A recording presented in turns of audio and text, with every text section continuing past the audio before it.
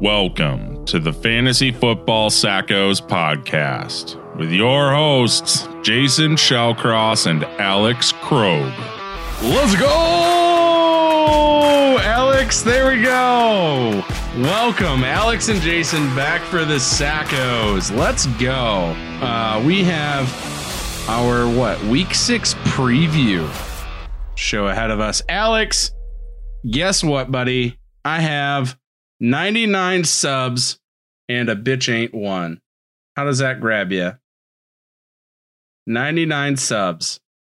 That honestly, I just hate everything about fantasy football right now. I can't believe I have to do a fantasy football podcast with you, and I just hate everything about fantasy football. But we have 99 YouTube subscribers that love us. No, that's great. No, thank you so much. But everything about fantasy football for me this year has sucked. I've lost by 1.1 and 1.36 in our league.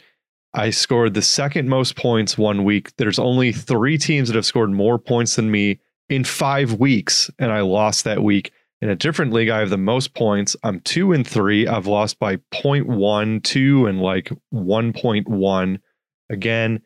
And Jonnu Smith just pissed me off last night. We're filming this Wednesday, dropping on Thursday. Ryan Fitzpatrick Tannehill was 2 feet in front of the. Oh, just everything makes me mad. I literally got in my car this morning because I was still mad and just yelled as loud as I could on the way to work to feel better. Wow. And now I'm getting ripped apart online for me talking about Chase Claypool. The only thing I can say about our podcast is that while NFL players might be getting DUIs and doing the Deweys, I can guarantee you that we're not podcasting under the influence, and that means we're just not doing pooies. I might be setting my lineup under the influence. I swear, man. Oh, man. I lost because I went up against Jason Sanders and his lovely 22-point kicking output because the person I was playing against decided it would be a good idea to start the Miami Dolphins kicker. So that happened to me and I lost because of it. Oh, well. Yeah. Anyways, let's get into this week 6 preview. Thank you to all 99 of our YouTube subscribers. Thank you to anybody that subscribes to us on any listening platform. Go ahead, hit the like, subscribe button, ring the bell if you're watching on YouTube. Let's dive in. We're going to switch it up a little bit this week. We aren't going to go through game by game by game. We want to talk about guys that Alex and I disagree on and who we're higher on and who we're lower on this week. And we want to tell you why. Were you going to say something, Alex? Maybe I can finally be right about something for the first time all year. We're going through 10 or 12 players or however many we go through. I'll at least be right once. So I have that going for me. I think we need I'm hoping for a board bet somewhere in here because I think you're 0-6 on them so far. And so I'm looking forward to making you go 0-7. Also, something. Wait, you mean Fournette's not going to be a top 12 back this year? Exactly. We need to come up with a punishment too. Hey, in the comments down below, let us know whoever loses the most board bets, what their punishment should be at the end of the season. I think that there should potentially be some sort of haircut involved. That's just my personal opinion. And then we'll record it and post that as well. But all right, let's get into this. Let's start with quarterbacks. First up, we have Josh Allen going up against the Kansas City Chiefs this week. I have him as my number 1 overall quarterback because, yes, I do. And you have him down at 6. Number 1? Yes. Get out of here with that. What are you talking about? All right. Make the case. Number 1 overall this week. There's no chance. There's just no chance. Well, you're right. I mean, Russell Wilson is on a bye, so Russ would be number 1, but he's on a bye. Dak's gone for the year, so Dak's gone. And Pat Mahomes has to play against the Bills defense. So I downgraded him just a touch. Who just got destroyed by Ryan Tannehill. No, he didn't get destroyed by Ryan Tannehill. He got destroyed by their defense, unfortunately for him. First time he's looked vulnerable all season. No, I'm saying the Bills defense got destroyed by Ryan Tannehill, and now they're going to get destroyed by Patrick Mahomes, who I have number 1 overall this week, which is correct. And Josh Allen will not outperform just the other quarterback across the field from him this week. It's unbelievable. So is that you? Is that you putting Ryan Tannehill in the same sentence as Patrick Mahomes? Is that what I'm getting? Is this the same Ryan Tannehill who you said would be like what, quarterback 20 on the season or something like that? What was our board bet again for Tannehill? Was it 15 plus? No, it's who we ended up with. Who has more fantasy quarterback points, Minshew or Tannehill? Oh, okay. Well, that's going to be Tannehill, no brainer. But because you mentioned Tannehill in the same breath as Patrick Mahomes, I want to read you these stats and why Patrick Mahomes is the next Ryan Tannehill. In Tannehill's last 14 starts with Tennessee and Mahomes' last 14 starts with Kansas City, they both have a record of 11-3. They've both thrown just over 3,600 yards. Who do you think has more passing touchdowns in their last 14 starts, Mahomes or Tannehill? Mahomes. Nope. Sorry. Ryan Tannehill has 3 more passing touchdowns than Patrick Mahomes. They've each thrown 6 interceptions. Tannehill, however, has 31 passing touchdowns to 6 picks, and Mahomes has 28 passing touchdowns to 6 picks. Who do you think has a higher quarterback rating? I feel like it gives it away. Mahomes. Oh, no, you'd be wrong again there. I'm just going to feed in. I'm going to feed into you. Ryan Tannehill has a quarterback rating of 116.7 over his last 14 starts. Patrick Mahomes has a lowly rating of 102.3. So Patrick Mama Mahomes, is going to be the next Ryan Tannehill. He would be lucky if he should ever get to that Ryan Tannehill level. So just so we're clear on that. But why? I'm doing a fantasy football podcast with an idiot. Bringing this back to Josh Allen and the question that be. Josh Allen, his career has really been a tale of two halves. During his first 16 games, he threw 13 touchdowns and 18 picks.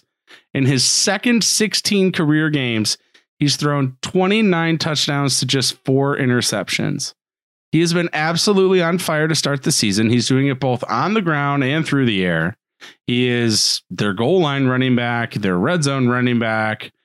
Kansas City, yes, they're 8th against quarterbacks, but I mean, I don't think that they've played quite the dual threat like Josh Allen, other than maybe Lamar, but that was a fiasco.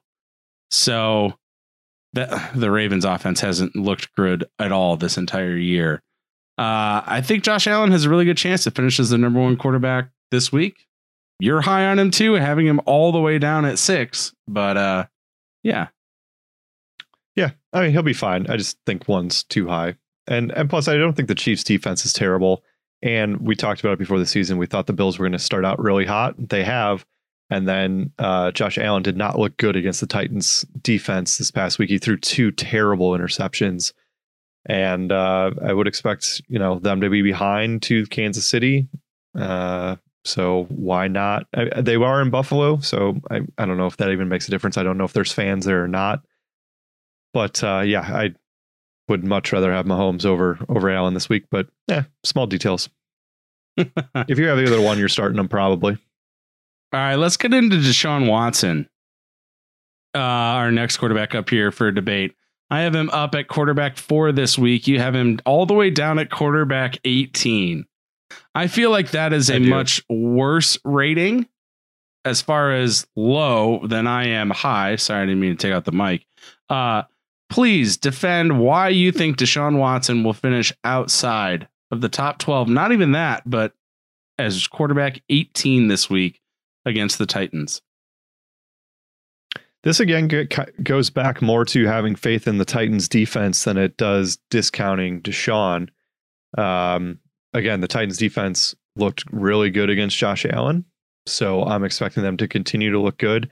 I think Derrick Henry and Mr. Tana Thrill are going to, have control of the offense, keep the ball and keep Deshaun off the field. Deshaun, first game with a new head coach, put up his highest points for the year last week. So that is encouraging, but they were also facing Jacksonville. Who is he going to throw the ball to? Is it going to be Cooks? Is it going to be Will Fuller? Both will be fine. This is honestly just more of a gut call, where I think an interdivision matchup where they both know each other very well. They play each other twice a year. They know the ins and outs. They know each other's tendencies. When it's a division game like this, I just always feel like it's lower scoring just because the teams know each other so well. So that's why I'm a little obviously lower on Watson than you. I have him ranked 18. You have him ranked up at 4. It's just more of a more of a gut call, and I have faith in the Titans defense after having a long layoff. I know they have somewhat of a short turnaround, but it's in Tennessee. They don't have to travel anywhere. This is more of a Titans faith in their defense than it is a knock against Deshaun. Okay. Well, in Deshaun's first week without former head coach Bill O'Brien there and Romeo Crennel running the show, he finished as quarterback 6 last week with just a shave under 25 a shave under 25 fantasy points. He did have more than 350 passing yards as well as 3 passing scores. Did throw 2 picks. Hate to see it, but a couple of rushes for more than 20 yards. He always, chips in a couple yards here and there every week. But I think the big thing that's worth talking about is how that offense changed. They set season highs in play action rate with more than 29% last week and air yards per attempt. So the passes are being finally pushed further down the field. The play action rate was 29% and the air yards per attempt mark was 11.1. Under Bill O'Brien, they were only running play action 16% of the time, which was 3rd lowest in the league. So different offensive philosophy, establish the run the play action pass, push the ball down the field, make those plays, hit Brandon Cooks, make him score some points, even though he's on Alex's bench because Alex doesn't know who to start, when to start. And it's true. Tennessee is a middle of the pack team against quarterbacks so far in terms of fantasy output at 13th overall. So not a top 10 defense against QBs, upper half. But I think that we're seeing what that offense could look like. And I think we're seeing a little bit of progress under Crennel. So I have him up at 4. I think that they will obviously put the ball in the end zone a couple times. And so I look for Deshaun to try to keep up with good old Ryan Tannehill, who, by the way, one last little nugget, was quarterback 1 last week with more than 30 points in fantasy. So the only quarterback to go over 30 last week. Yeah, he was thrown to Jonnu Smith. I know. So our next quarterback up for debate is Kirk Cousins. Kirk Cousins and the Minnesota Vikings are going up against the Atlanta Falcons. I have him ranked down at 13 this week, which is streamable option. Alex has him up at all the way up at quarterback 6. Alex, why are you so high on Kirk Cousins this week? Atlanta defense. Do I need to say more? I mean, you talked about it on our last pod of being the stream of the week. He's currently quarterback 25. We both have Adam Thielen as our number one wide receiver this week. We both have Justin Jefferson up, I believe, in the late teens from a flex perspective. Yeah. If they're both going to be top 20 wide receivers this week, then how can Kirk Cousins not be a top 5 quarterback? Like that, to me, that just kind of, if X and Y, then Z. So if they're both going to be that good, then Kirk Cousins has to be that good. And we saw what Teddy Bridgewater did against them, basically 300 yards all in the first half. They kind of slowed it down in the second half, but the way to clearly beat them is through the air. And if Mike Zimmer's being a little coy on will Cook's play or not, I don't think he's going to play. They got a bye week. You might as well rest him for the bye. Give him 2 weeks to get that groin fully healed. Nobody likes a groin injury. Not that I've ever had one. I just assume it has to suck. And like really terribly, it has to be bad. So you got to get that thing healed up. Otherwise, there's more to life than just football. So I do think that they run the ball with Madison. Kirk Cousins, if their wide receivers have to be good, then he has to be good. That's why I have him ranked up at 6. I'm just happy because that is the first time you've said Alexander Madison without having to sing the frickin' song about Alexander Madison. You still haven't watched Hamilton? No, I haven't. Sorry to everybody that's a huge Hamilton fan. I'm sure I will one day. I just have not yet. I mean, you pretty much nailed it. You need to come over and watch Hamilton with me. Only if we hold hands while we watch it. Atlanta, as you said, giving up the most points to quarterbacks, 30 fantasy points per game currently. I'm high on him, not to say that I'm not. I feel like I gave him a huge boost in his ranking based on the matchup with Atlanta. I would never rank him as quarterback 13 were he not playing them. He's only gone over 20 points once this season. I'm just a little bit leery. So he's, I think, a great stream plug and play.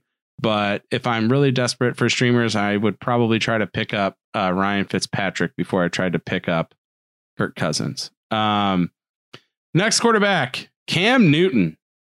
Newton and the Patriots go up against Denver this week. I have him down at quarterback 12. Alex has him at quarterback 3. Alex, why are you high on Cam this week? All right, so Cam Newton, Denver's terrible. They're absolutely awful. Who have they? I mean, Sam Darnold destroyed them a couple weeks ago with Jamison Crowder. Cam Newton is COVID Cam, fully immune, or whatever he is now. Fully He's immune? just gonna.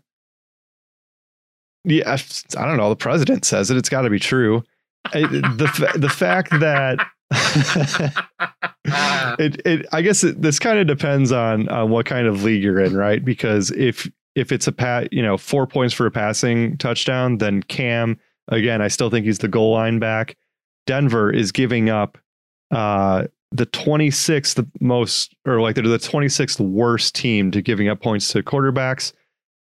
I mean, Bill Belichick is just going to be like, hey, Cam, you haven't gotten hit in like 3 weeks. Here, just go run the ball a whole bunch. And I'm pretty sure he's going to. The first week he had 15 carries, second week 11 carries, third week against Las Vegas he had 9 carries. If he's going to get 10 carries a week and still throw for 200 yards with a couple bye weeks this week, I have Cam up at 3. Denver's terrible. I expect them to roll over Denver. So give me all the Cam stock that I can possibly buy. The only thing that I think is COVID is a respiratory affliction, respiratory viral virus. And so I'm not sure if you sit out of football for 2 weeks, you aren't really involved as much in the game planning. I just think that they are going to try to lighten his load and maybe ease him in a little bit. And so I actually wouldn't be surprised if he turned around and handed the ball off to Damian Harris a little bit more than he ever would. So I don't know. I'm semi interested to see if he actually starts, because what's the rush to bring him back? It's not like they're hurting for W's. They wouldn't play him if he wasn't at full speed, right? They just wouldn't. I mean, people play hurt all the time. It's just isn't he's like not really hurt. He's not technically hurt. Yeah, it's a different type of hurt, right? The Broncos have given up 2+ touchdowns in every game except when they played the Jets. I guess it's my question is like, how asymptomatic was he? Did he have any symptoms? Was he really sick at all? Was it just waiting to get 2 negative tests and then he's back? Right. I mean, those are things I don't think we'll ever really know, but I just think that maybe they don't make him strain a whole lot, and maybe he throws a passing touchdown or gets in on a sneak or something. But I do have him down at quarterback 12, so he obviously is starting. He's going to start for you if you have him. I just think that maybe you shouldn't expect full-blown Cam in this one. Maybe next time. So yeah, I just think he's back. He's playing. Belichick wouldn't play him if he wasn't fully up to speed. And plus, when linemen are not going to take it easy on you, so you have to go full speed and be yourself, especially once you're back in that situation. So you can't like hold Cam back. You know, he's either going to be Cam or he's going to not like. He's going to be fine. So I have him at 3, especially with bye weeks this week. People have been waiting for him to come back. They've been playing the Fitzpatricks of the world and the Teddy Bridgewaters of the world and the Goffs of the world the last couple of weeks, and so it'll be nice to have your boy back. You're my boy, Blue. Alrighty, let's move on to running backs. Jonathan Taylor up against Cincinnati. I have him all the way up at running back 4 this week. I am bullish on Jonathan Taylor. Alex, you have him down at 19. Cincinnati is a whopping 18th against the run. However, one thing I think Jonathan Taylor, this is an interesting stat. Jonathan Taylor is facing a stacked box with 8+ defenders on 27% of his runs, which is 5th most in the league so far this season. Last season, in the same offense, Marlon Mack saw a stacked box on just over 12% of carries, which was 39th in the league. Complete shift in terms of how defenses are going after this Indianapolis Colts offense. They know that Jonathan Taylor is the only threatening part of it. Honestly, they're playing at home against Cincinnati. I don't think Cincinnati's a good defense, and I think Jonathan Taylor falls into the end zone at least once, if not twice. I have him up at 4. I just think that they're going to be successful against Cincinnati this week. So, yeah. Why do you have him down at 19? I get that, and I totally understand where you're coming from. That's interesting with the stacked boxes. So does that mean that defenses respect Jacoby Brissett more than they did Phillip Rivers? Wouldn't you? Kind of weird, right? I mean, that's I don't know. It's just a little strange, and it seems like Indy has been throwing the ball a lot as well with Phillip Rivers, and Phil's still getting those fourth quarter interceptions in every week. Love that guy. The Bengals. They've been really good against the run the last couple weeks. Not like obviously week 2 against Cleveland, first Thursday night game of the year. You know, after week 1, Cleveland, Hunt just destroyed them. Chubb destroyed them. They gave up almost 50 fantasy points to running backs in week 2. But since then, at Philadelphia, they have 14 points to running backs. Home against Jacksonville, they gave up 12.7 points to running backs. And at Baltimore, they gave up 15.2 points to running backs.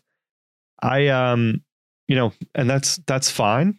But if they keep that similar output, then that doesn't put Taylor as a top 10 back. I have him down at 19 just because I do think the Bengals rush defense has greatly improved. And so they're going to make Phillip Rivers beat him. Wouldn't you at this point? I mean, that's why they're stacking the boxes to make Phil beat him. And yeah, just for whatever reason, I can see him falling in the end zone twice. Absolutely. I don't think the Bengals are that great, but it's just they're going to stack the box and make Phillip beat them. That's what I would do. Hopefully that's what the Bengals do. And if so, then I think 19 is more of a fair ranking. Currently, Jonathan Taylor is running back 14. So he basically falls somewhere right in the middle of where we have him ranked for the weekly average. So just down on him for whatever reason. Alrighty, our next running back is James Conner, currently going up against Cleveland this week. I have him down all the way, if you would say. It's down at running back 12. Alex has him all the way up at running back 4 this week. Alex, why are you so high on James Conner at home against Cleveland? When James Conner plays and stays healthy, he's a top 7, top 8 back almost every week. So if like week 1, obviously he got hurt, but half PPR scoring after that when he came back week 2, 16 carries, 109 and a touchdown. Week 3, 18 carries, 109 and a touchdown. Last week, 15 carries, 44 yards and a touchdown. He's had 13.8 points or more every week that he's played a full game. He's clearly the bell cow back there. This is a division matchup. They tend to run the ball more in division matchups. For what that's just my observation. I don't have any facts to back that up, but again, interdivision, lower scoring games, generally more running the ball, more physical. There's more hatred because they see each other more often. Obviously, there's dislike between Cleveland and the Steelers from last year. Hopefully, there's no helmet throwing or helmet bashing this year. So James Conner has always played good against Cleveland. I have him ranked 4th this week. He has a touchdown every week that he's played a full game. So if you can lock in that touchdown, then yeah, top 10 back. I have him at 4. Okay. That's, I guess, mostly logical. I guess what I would say is the most concerning aspect of it to me is going up against the Browns defense. They're a defense that you have a lot more success beating by going through the air than you do on the ground. Cleveland currently giving up the second most points to receivers and only giving up the 4th fewest rushing yards allowed per game currently in the NFL. Only Tampa, Pittsburgh, and Indy are giving up fewer rushing yards per game. The Browns have scored more points through the first 5 weeks. This is a fun stat. The Browns have scored more points through the first 5 weeks this year than they did through the first 9 last year. So they're also a better team than they were last year and seeing more success themselves. I just think that I think that Ben's going to have to go through the air to beat him. And we saw that Ben's really good at going through the air last week. And we also saw that the Steelers aren't afraid to turn to receivers down in the red zone and at the goal line. Chase Claypool getting targets and touches and rushing attempts inside the 5-yard line. So I'm a little bit leery of them being able to go big on big against Cleveland, who's currently giving up the 4th fewest rushing yards per game in the league. So I'm still not all the way down on him, especially with the buys and whatnot. I still have him as a top 12 play. I just think that this will not be one of his better weeks this season. So I am a little bit down on James Conner. Yeah, I've also been waiting for Conner to start catching the ball a little bit more. I mean, he has 2+ catches in every game, but I'm kind of waiting for like that 6 catch for, 35 to 70 yards with a touchdown. It just hasn't happened yet for whatever reason, but I feel like it's coming. He is a good receiving back. And if the way to beat him through the air, he's still their best receiving back as well. So maybe he gets in through the air here too. Yep. Next up, running back Myles Gaskin, currently going up against the New York Jets this week. I have him as my 13th overall running back. Alex has him at 6. You gotta like the additional involvement that you're seeing out of him in that offense. The Jets are the 5th worst in the NFL against the run. Is it just the matchup against the Jets, or is it anything more than that? Yeah, clearly just the matchup. The most encouraging thing about last week was Gaskin getting a 1-yard touchdown run, and they didn't put Jordan Howard in for the vulture. That touchdown came in the first quarter, which you have to be super encouraged about. 21 touches last week. Not super efficient from a yards per carry, but it was still the San Francisco defense, and they had a sizable lead, and they were moving the ball all over them. So having, under a 4-yard average per carry against the 49ers is not, damning or anything like that. Not a big surprise. 21 touches against one of the worst defenses in the NFL. Sign me up. That's all it is. It's strictly a matchup thing. And for the Gaskin's first touchdown was last week. He's been remarkably consistent, basically since week 1, which nobody even knew who this guy was before the season started. And he's clearly been their best playmaker on the ground. I think you could say Parker and Gesicki have probably been more explosive, but Gaskin's super consistent. I'm high on him this week, mostly because the Jets suck. Yeah, I think his personal usage as in terms of snap counts and snap percentage has largely remained unchanged, other than week 3 when he played 75%. Every other week is between 63 and 65%. So he's only in on about 2/3 of snaps. However, when he is in, he's getting a lot of usage. But what I would say is Jordan Howard, for the first time in 5 weeks last week, saw 0% snap usage. For the first time. He did not see the field last week, was in on 0 snaps. Wow. And that is what is going to make Myles Gaskin turn the corner from a flex running back to a mid to low end RB2. If they keep Jordan Howard off the field, they leave Myles in, he's getting that goal line work, all the work inside the 10 and red zone. That's where fantasy points are made. And we're seeing that now. I don't think I'm particularly low on him, just given the state of that offense, at least on the ground, just because I don't think he's ever going to touch 100 yards rushing. He might get 100 total yards, but I would be shocked if he hit 100 yards more than he twice. Could this week against the Jets. I was gonna say, if he does it more than twice on the season, right, or maybe 3 times, I'd be shocked.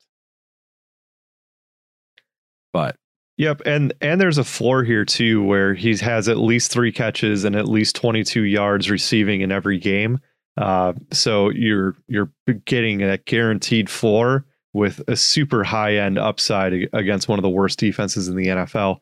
Myles Gaskin currently RB23. You have to expect that to continue to go up the rest of the season, especially if Jordan Howard is not going to play. I will be interested, since we last filmed, Lev Bell got cut and we haven't really talked about it. I think we will at the end here. I would not be surprised to see the Miami Dolphins cut Jordan Howard. There's no point in taking up a roster spot for a 3rd string running back that's not going to play special teams. That's a lot of times what you see on teams is those ancillary backs. They have to do more than, if you're not going to be on the field on offense, then you have to play special teams. You either have to cover kicks or kickoffs or punts or whatever. And Jordan Howard isn't doing that. So what's the point of even having him on the team? Just cut him, take the cap hit. I believe they signed him. I don't know if it was a 1-year deal or 2-year deal, but just cut him. And so just keep your eye on that because he might be pick upable if he does get cut. So just something to monitor there. If he signs somewhere else in a meaningful role. All right, that does it for running backs that we are going to debate. Let's move on. We're going to do a tight end and then we'll hit receivers. Our one tight end that we are going to debate this week is Evan Ingram playing against the Washington Redskins this week. I have Evan Ingram all the way down at my tight end 11, so barely a fringe tight end 1, and Alex has him up as tight end 5 this week. I am shocked and can't believe it. Alex, why is Ingram a top 5 tight end against the Washington Redskins? Oh, I'm sorry. Mostly the Washington football team. Waller's. The Washington football team. Have to correct myself. Ingram should have had 2 touchdowns last week, one on a trick play, which was great, and the lineman wasn't set. He looked really explosive last week. I know he didn't have the ball that much. They had to turn around and give the ball to him on a reverse to get him in the end zone, but he looked super explosive when he did have the ball. His targets so far this year, 7, 8, 5, 10, and 2. Last week was, I believe, his second highest scoring week, even though he only had 2 targets. But again, he's stayed healthy and he's getting targets that you like to see at the tight end position. Washington is giving up a good amount of points to tight ends. Week 1, Philadelphia, they gave up almost 30 points to tight ends. Week 2 against Arizona, who is their tight end? I don't know if they have a tight end. They didn't do much. Week 3, Cleveland, they scored a touchdown. Week 4 against Baltimore, Mr. Andrews had 2 tutties. The Rams had 13 points against their tight ends, had 13 points against their defense. So they're the 29th worst against the tight ends. So they're the third worst against tight ends. So yeah, give me some Mark Ingram. Okay. I would also say that they've probably faced some of the better tight ends in the league if they were up against Dallas Goedert in week 1 when he absolutely lit the world on fire. But yes, I hear you. And tight end, like from a tight end talent position, I do think Evan Ingram is one of the more talented tight ends from just a skill set position in the NFL. So yeah, they might have faced some of the better tight ends, but who's to say Evan Ingram isn't one of the more skilled tight ends when he's healthy and their offense is actually functioning properly? Yeah. That's it. There are 2 things that have to work together. The skill and the offense has to be clicking. The skill is there. The offense is not clicking. Through 5 weeks, if you want to talk target leaders at tight end, Evan Ingram, where would you think that he is in tight end targets? Probably top 5 after going 7, 8, 5, 10 through 4 weeks. The only tight ends with more targets than Evan Ingram through 5 weeks are Darren Waller, Travis Kelce, Zach Ertz, and Hunter Henry. Evan Ingram has 32. Waller leads the way with 47. Average depth of target, ADOT. This number is amazing. So Evan Ingram has an average depth of target of only 4.5 yards. So they are dinking and dunking him. Kelce has an ADOT of 7.4.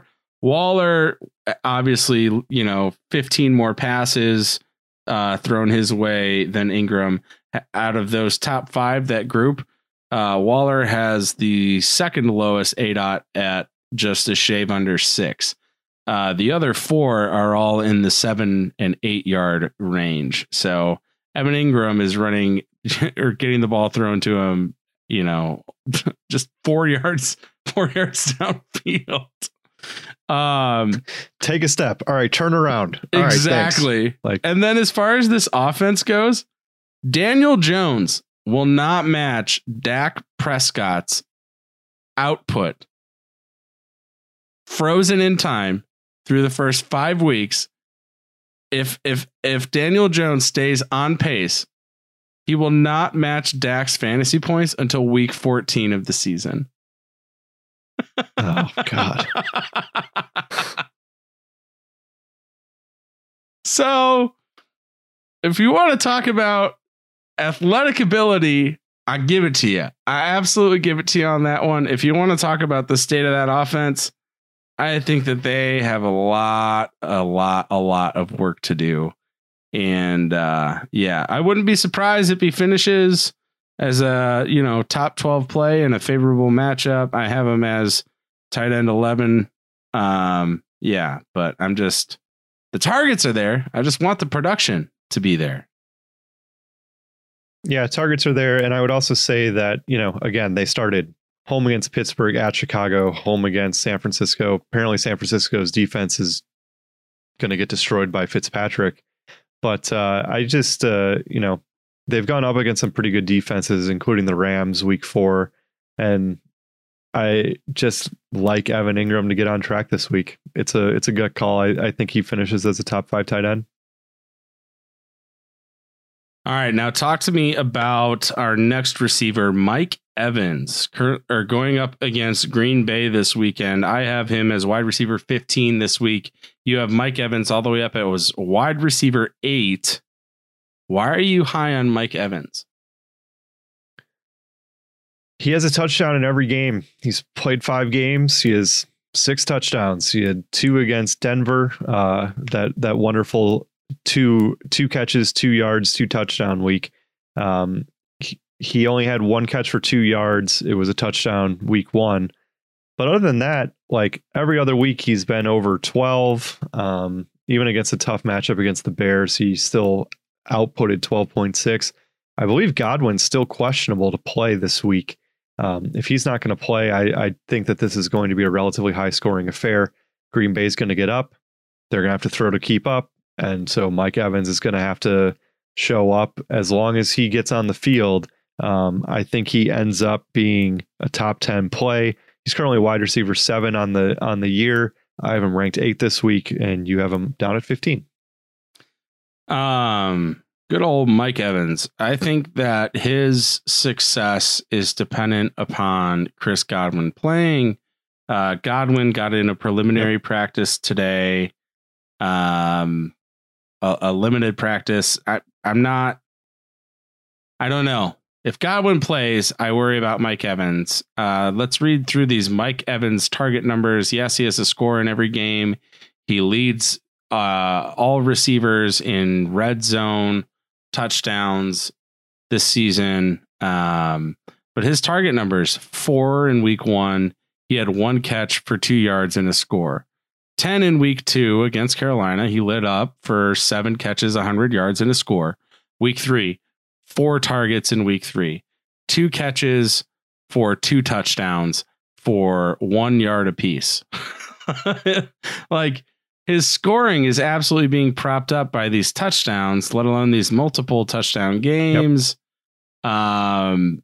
His yards by game, 2 yards against New Orleans in week 1, 100 yards against Carolina the next week, 2 yards for 2 touchdowns in Denver in week 3, 120 yards against the Chargers in week 4, and 5 catches for 40 yards and another score against the Bears last week. It's just, if he stops or when he stops scoring touchdowns, it's going to be a precipitous fall for Mike Evans. And I think it's not going to be pretty when Godwin comes back and is healthy.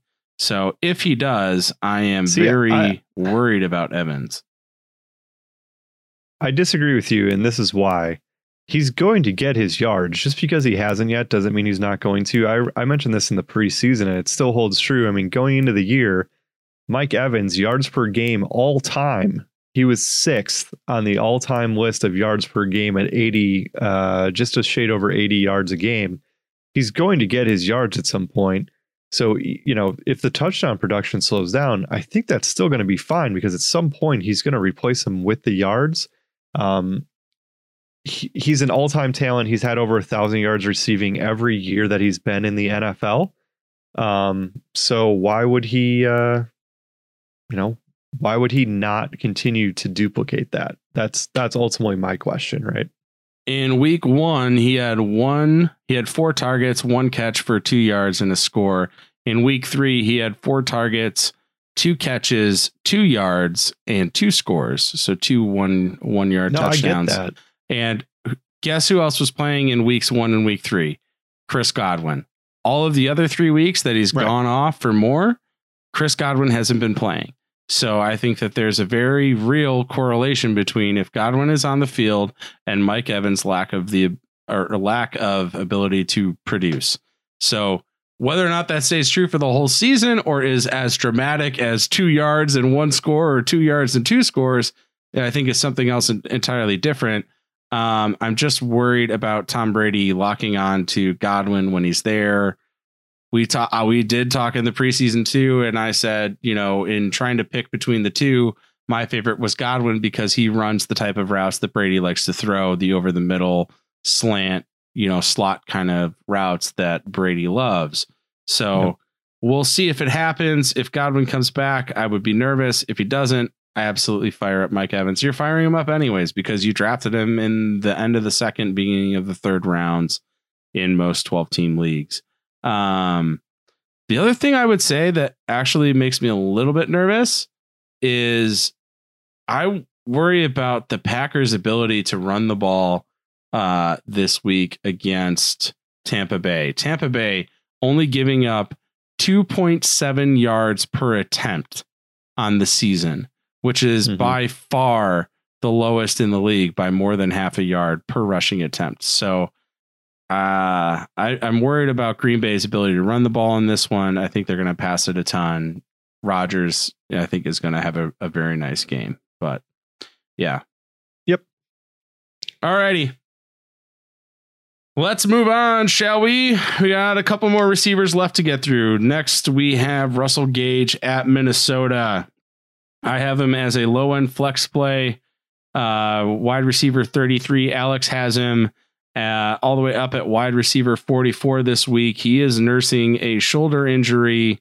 I think I'll talk about why I have him up as a flex play, given his really not great output the last few weeks. Let's see here.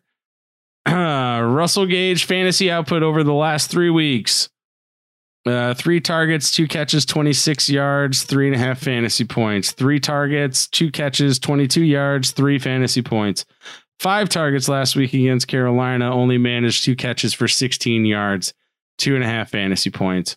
However, weeks 1 and 2, when they're fully stocked, he was getting week 1, 12 targets against Seattle, 115 yards on 9 catches. Week 2, 9 targets against Dallas, 6 catches, 50 yards and a score. So that's when they're fully healthy.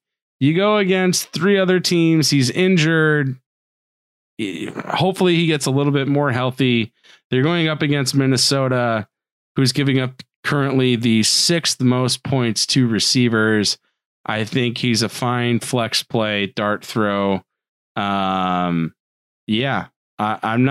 not offended if you start Russell Gage this week. However, what I would say is if he doesn't produce in this, then to me, he's dead and he's droppable.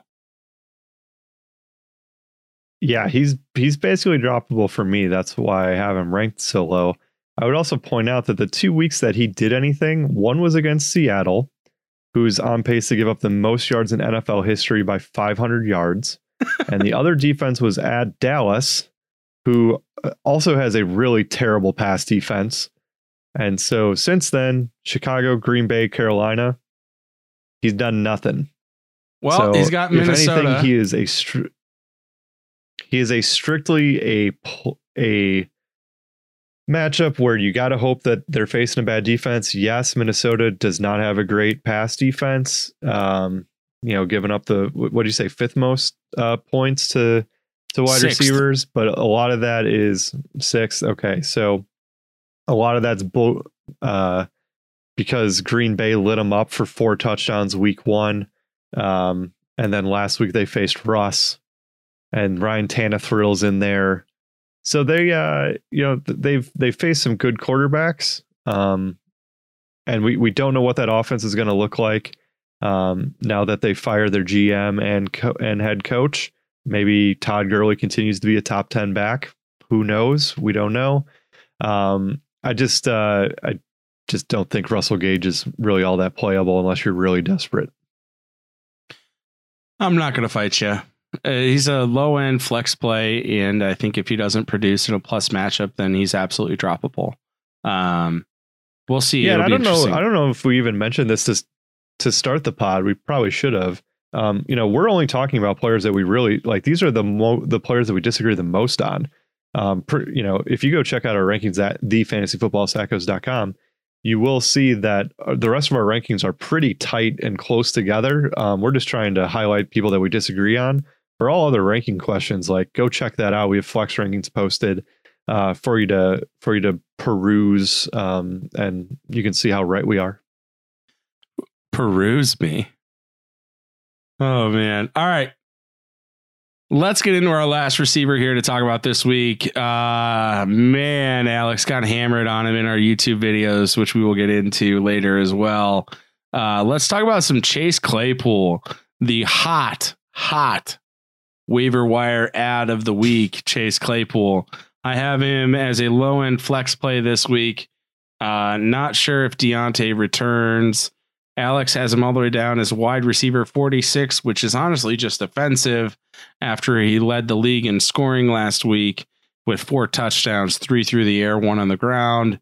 Everybody in the world agrees with your boy here, Jason, on how Alex is probably the worst valuer of waiver wire ads, rookie receivers, maybe in history, probably known to man, and maybe that's why he's owned. How much did you spend on Nyheim Hines week one? How much did you bet on Nyheim Hines? I'm talking about rookie receivers, not irrelevant. No, hold on. Bad. No, let's waiver ads. How much did you spend on Nyheim Hines? I think it was probably 30% to 40% of my fab on Nyheim Hines in week 1 because I was duped into believing that he was Austin Eckler light. And turns out he is not. He's not the light version. He's like the Miller genuine draft version. He's like the Keystone version of Austin Eckler. So he's been flushed. He's been dropped from my team. I don't want to talk about it. However, yeah, it happens. We all get duped every once in a while. So anyways, what goes up must come down. It's going to come down. It's going to settle in not nearly as low. Cleveland's giving up the second most points to wide receivers at more than 47 a week. I'm assuming that Deontay Johnson is back in my ranking. Just for the record, I like him more. I like Juju Smith-Schuster more. The only way that he ends up higher than where I have him ranked is if he scores a touchdown. He's probably not going to. He had, coming into last week, he had 6 total catches, and we're all of a sudden he's the second coming of Randy Moss. Like, just stop. Steelers head coach Mike Tomlin said that Deontay Johnson would be limited at practice to start the week and that his participation would determine whether or not he's available on Sunday. Even though the injury doesn't sound too serious, neither him nor Juju practiced on Wednesday. So interesting. We'll see if he starts. Might be limited to start the week and then, gear up in time to get the game in Sunday against the Browns. But he's dealing with a lot of minor injuries, and he has been all the way back since the summer. I guess my thing is, I think either Deontay or Chase Claypool will have Ben's attention or Ben's priority of targets in the pecking order over Juju. And I really don't think that we're going to see James Washington when all 3 are finally healthy and available. I really think that James is going to disappear. Claypool easily looked like the best receiver, best player on that field last week. I don't think they're going to just, no, sorry, back to the bench with you. Sorry. I don't think it's going to happen. So we spend so much time talking about players that probably aren't going to matter the rest of the season. And I don't think Chase Claypool is going to matter all that much the rest of the season. Sorry. So then where do you think he finishes rest of season? Make it a board bet. How irrelevant do you think Chase Claypool is? He won't finish. I mean, he has that massive week, right? I don't think he finishes in the top 25. I would be surprised if he finishes in the top 30. Okay. The rest of season, take out that week. Where do you think he finishes from week 6 on as wide receiver? What? 30 or under. 30. 30. That's a wide receiver too in 12 team, 14 team leagues.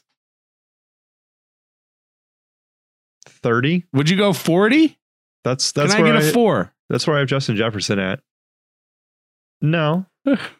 I mean, honestly, maybe if I'm feeling frisky, he was. You say all that, but then you go wide receiver 30 on his team. Fine, 35. Okay, that's still a flex play, but okay.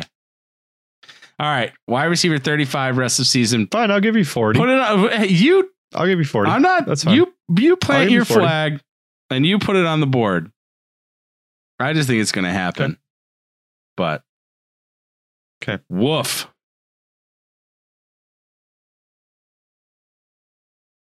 All right, wide receiver 40, week 6 on. I'm there. He'll be dropped by like week 10. At least you know it, though. Oh, my goodness. Oh, man. All right. Well, that brings us to newsy stuff. Newsy stuff. That's right. I love that drop so freaking much. All right. Well, let's not move off. Let's not move off the Chase Claypool bonanza just yet. Alex has been getting an extreme amount of hate from our followers, listeners, anybody who stumbles upon our videos. And so I would like to read a couple of these comments out loud if I could. The first one, please. The first one says, the dude on the right, Alex, because he's on the right on YouTube. The dude on the right just pointed out that he got more production with less reps and tried to paint it in a negative way. Think about that. Alex, what do you have to say to we the people? This is not one person's comment. This is we the people talking about you and your fantasy analysis. We should all be very high on Jordan Howard for having 4 carries for 4 yards and 4 touchdowns the first week because of the production being there. That's a stupid comment, in my opinion. We're insulting our listeners. Yeah. I mean, honestly, the facts are there. If he's on the field less, he's going to score less. That's how this works. Just like the fact, like he's not going to be AJ Brown, who has all of these limited targets last year, you know, being wide receiver 15, and he had like the 25th most targets or something like that. The reason why we talk about things like that is opportunities breed success in fantasy football generally. And if he ain't on the field, he can't score. So it makes sense. Think about that. Next comment, Bryant Murray. What the hell is this guy on? Have you seen Claypool play? He's clearly their best receiver, and he will get more snaps as the year goes on. What do you really got, think Alex? he's better than Juju Smith-Schuster? He's not better than Juju Smith-Schuster. He's just not. Juju Smith-Schuster had 1,400 yards a couple years ago. 1,400 in a season. He's proven that he's good. He was a top 5 fantasy wide receiver. You think he's better than Juju Smith-Schuster? That's wrong. You're wrong. Yeah, well, this is from Shockey. Yeah, well, in my 14-team league, week at wide receivers, I'm dropping a pretty penny for Claypool. 14 team, it's a little different. If you're thin at wide receiver, I understand why you need to roll the dice, and I think you're going to be greatly disappointed, just like my wife is most of the time.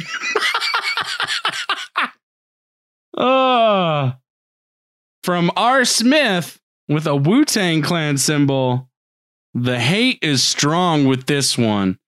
Hashtag Chase Play Cool.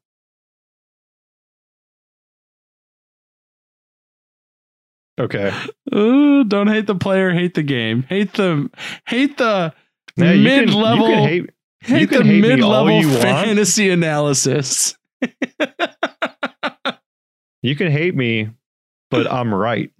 And then lastly, from Khalid Musid, keep the videos coming. We sure will, Khalid. I don't think we're gonna be going anywhere anytime soon.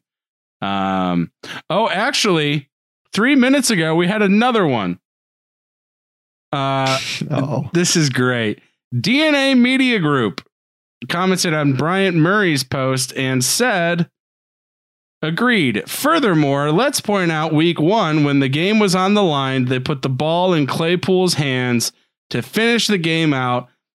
Let's also add in the fact that there was no preseason, and every week Claypool production has gone up. Based on the metrics, he's closer to Calvin Johnson. He has speed, good hands, and has been amazing with limited targets. What's up, Calvin Johnson Claypool? How you doing? What do you have to say, Alex? He had 1 catch for 24 yards in week 3, and now all of a sudden we think he's going to be a top 20 wide receiver all year. I mean, seriously, it's ridiculous. Oh, the hate. I love the hate. Let the hate flow through you, listeners. See, people, like, you can listen to us and we appreciate it. But just because I say something that you don't want to hear doesn't mean I'm wrong. Oh, man. Don't ever say that to your wife. She's used to it by now. Let's get off of Claypool, please. And your wife. Oh, man. In more newsy stuff, Le'Veon Bell obviously has been cut. Everybody knows it by now. He made $28 million in just 18 games with the Jets. Evidently, they had several interested trade partners. However, in the end, nobody wanted to cough up for that contract. So the Jets had to bite the bullet and cut him. Unbelievable. So we have quite a little horse race developing for the services of Le'Veon Bell, with the Chiefs as the very early favorites. He actually already follows Patrick Mahomes on Twitter, sent him a follow on Wednesday night. So evidently they're just kind of working out the details. There's 4 more teams that are horse jockeying to get his services and to get him under contract. But I'm not sure how. I don't know. Do you think he signs with the Chiefs? So it looks like the 5 teams. If he doesn't sign with the Chiefs, it's going to be between the Bears, Raiders, Patriots, and Dolphins. Obviously, if he signs with the Chiefs, Clyde Edwards-Helaire value drops significantly.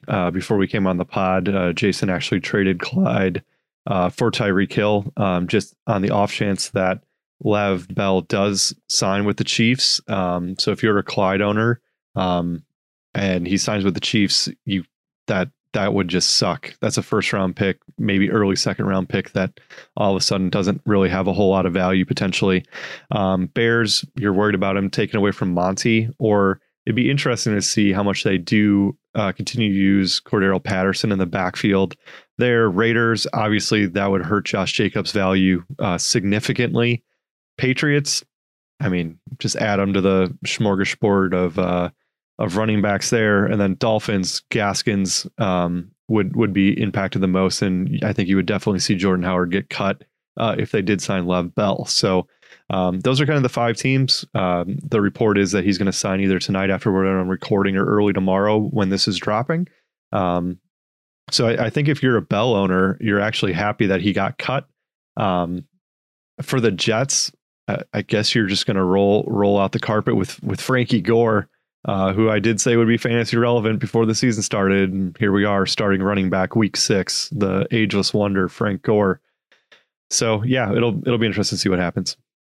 Yeah, actually, Chiefs player Chris Jones actually posted a video on social media with Le'Veon Bell in it, screaming, "What if?" #what if at the Chiefs, let's go at Le'Veon Bell. And it's him and Le'Veon Bell hanging out, screaming about Le'Veon Bell signing with the Chiefs. So we'll see if they're able to come to a deal. It would absolutely destroy, I think, Clyde Edwards-Hilaire's fantasy value for the season. Clyde Edwards-Hilaire is 0 for 7 at the goal line so far this season. I mean, that's the one thing that's 6 really of those missing. carries were week 1, though. That's the one thing that's really missing from his game. So far in the season, he's produced, he's getting 100 total yards in every game. He just hasn't been able to push the ball over the goal line and get into the end zone.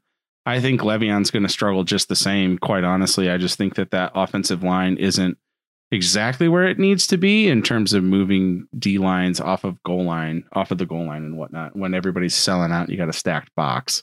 Lev Bell, I think he's a favorite for the Chiefs. If I had Clyde Edwards-Hilaire, I would be doing everything I can to try and probably trade him for something of equal value.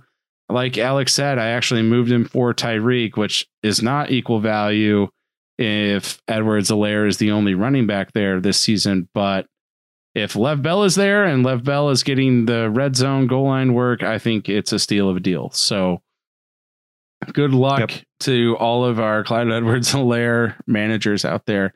And Sam Darnold has to just be like crying in a corner as he sees Le'Veon Bell and Jamal Adams escape to freedom from Hello, Adam Gaseland, my old friend. Yeah. Oh my goodness, man. And then lastly, we have something that honestly kind of sucks to talk about. We have a player doing something stupid, reckless, irresponsible. Melvin Gordon got a DUI last night, or not last night. By the time this airs, it'll be 2 nights ago. Got a DUI Tuesday night. He came into practice on Wednesday. Evidently, he immediately called the Broncos ownership, told them what happened, owned up to it, apologized. Vic Fangio came out on Wednesday and said he's undecided whether or not Melvin Gordon will be forced to sit out against the Patriots in week 6 as punishment. He said, quote, "He's one of us. We're going to love him, but there will be some consequences to what happened last night." So what a time for Philip Lindsay to come back into the fold. Those Denver beat reporters can't really talk about what the depth chart would be at practice and who's getting reps over who anymore. But he was sent home from practice. He did not practice today. So you have to imagine it was all Philip Lindsay all the time at practice. We'll see how the week unfolds.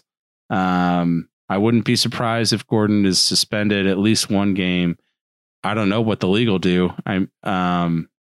It's obviously conduct that's not the best, for the league. So yikes. What do you have to say other than that, right? Yikes. Drinking and driving's bad. Yeah, let's not do that. That's it. On that very sobering note, thank you for sticking with us, and may Le'Veon Bell ruin all of our seasons and just continue this lovely 2020 fantasy football season that was or is. Sobering note. Wow. What a transition. Right. I'm going to the social media page. Thank you guys for watching. Thank you for listening. Please follow us on social media. We are at the FF Sackos everywhere. Hit that like button, hit subscribe, ring the bell if you're watching on YouTube. Thank you guys for everything. And we will catch you on Tuesday for waiver advice. Have a good night. Good luck in week 6 and happy tax day. It's finally tax day, October 15th. Yes. Thank you for listening to another episode of the Fantasy Football Sackos podcast. Follow us on Instagram and Twitter at the FF Sackos.